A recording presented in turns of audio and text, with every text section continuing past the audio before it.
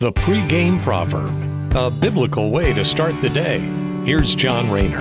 While David's enemies are falsely accusing him, David begs God to bring their evil to an end. In Psalms chapter 7, verse 9, we read, "End the evil of those who are wicked, and defend the righteous.